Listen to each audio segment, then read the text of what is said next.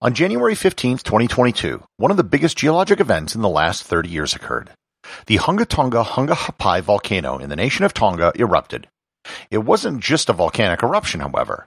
It was an event that actually had repercussions all over the world. Learn more about the Hunga Tonga Hunga Hapai eruption, why it happened, and what it means for Tonga and the world on this episode of Everything Everywhere Daily.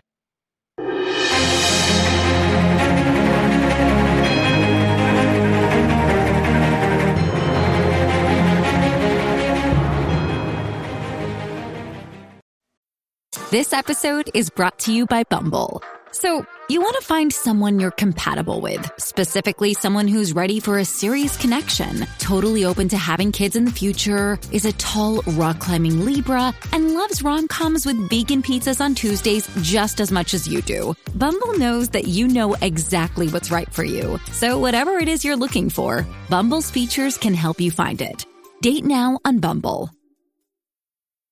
This episode is brought to you by Shopify. Whether you're selling a little or a lot, Shopify helps you do your thing, however you cha-ching. From the launch your online shop stage, all the way to the we just hit 1 million orders stage. No matter what stage you're in, Shopify's there to help you grow. Sign up for a $1 per month trial period at shopify.com/special offer, all lowercase. That's shopify.com/special offer.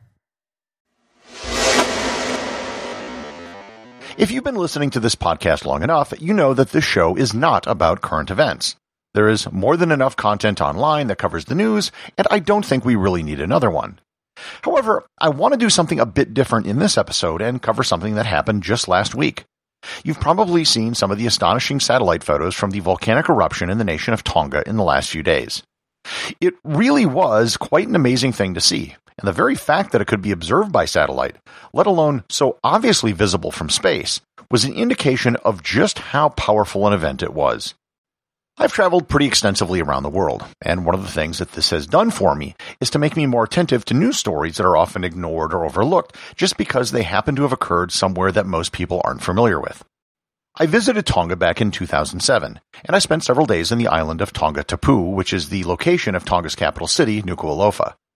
Just having been in Tonga has made me more attentive to the story, and my geology background was also part of what drew me in.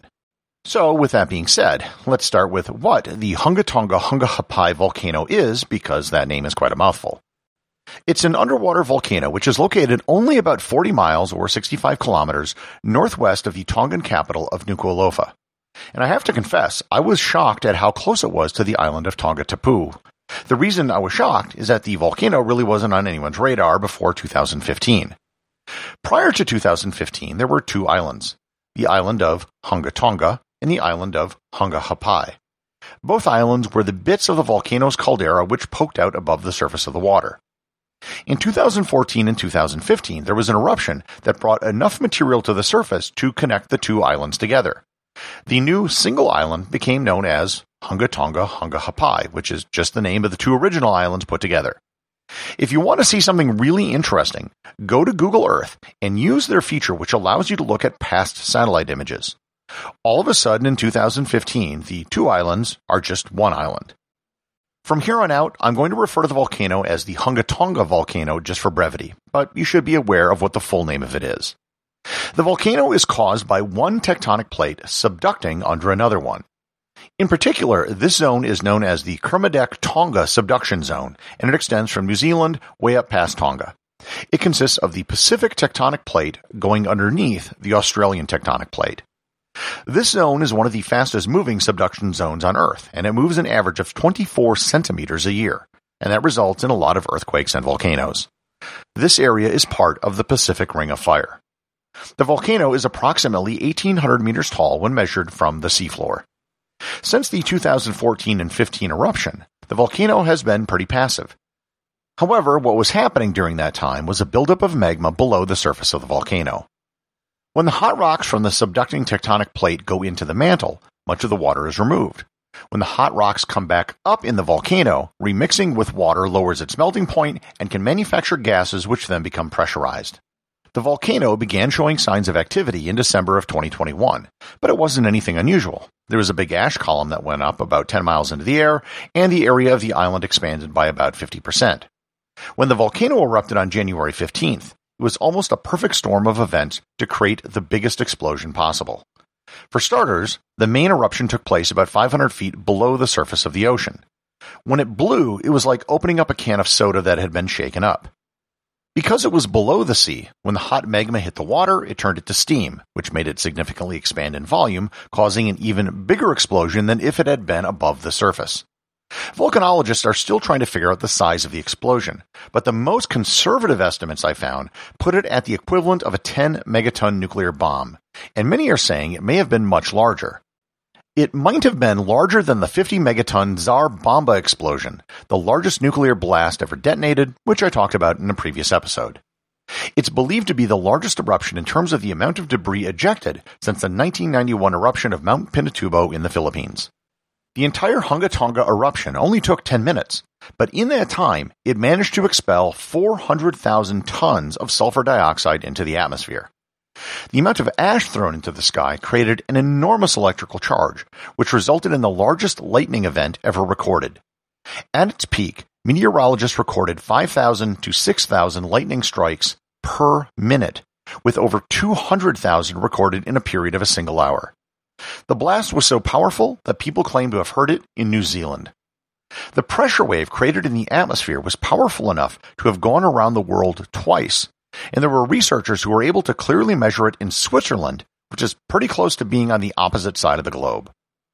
Of course, when you have a massive undersea thrust like this, you're going to have a tsunami. If you remember back to my episode on tsunamis, most of them are caused by a tectonic plate being thrust over another one. However, they can also be created by volcanic events like this, even if they do occur much less frequently. The tsunami didn't just hit Tonga, but it was felt all around the Pacific Rim. There was damage done in California, 2 people were killed in Peru, and there's a really good video of the tsunami hitting Port Vila in Vanuatu. The tsunami was different than most tsunamis. It seemed to have more energy further out than most tsunamis have, and the current theory is that the atmospheric pressure wave that came out of the volcano may have helped drive the water. This is known as a meteorological tsunami or a meteotsunami, and they usually only occur in storms. However, in this case, you had both an actual tsunami generated from below the surface and the added pressure from the atmosphere from above the surface. One of the interesting things to come out of this eruption was its detection by the Comprehensive Nuclear Test Ban Treaty Organization. This group was formed in 1996 to detect any nuclear tests that take place anywhere on Earth. They have a total of 53 detectors around the world that are listening for seismic activity. All 53 devices around the world recorded the eruption, and it was the largest single event recorded since the network went up in 1996. One of the possible implications of the eruption is that throwing so much sulfur dioxide and ash into the atmosphere could possibly result in a short-term cooling of the planet. This actually occurred after the 1991 Mount Pinatubo eruption, when global temperatures dropped about 0.5 degrees Celsius or 0.9 degrees Fahrenheit for about 2 years. This eruption didn't release nearly as much into the atmosphere as Mount Pinatubo did, so the global effect will probably not be as large.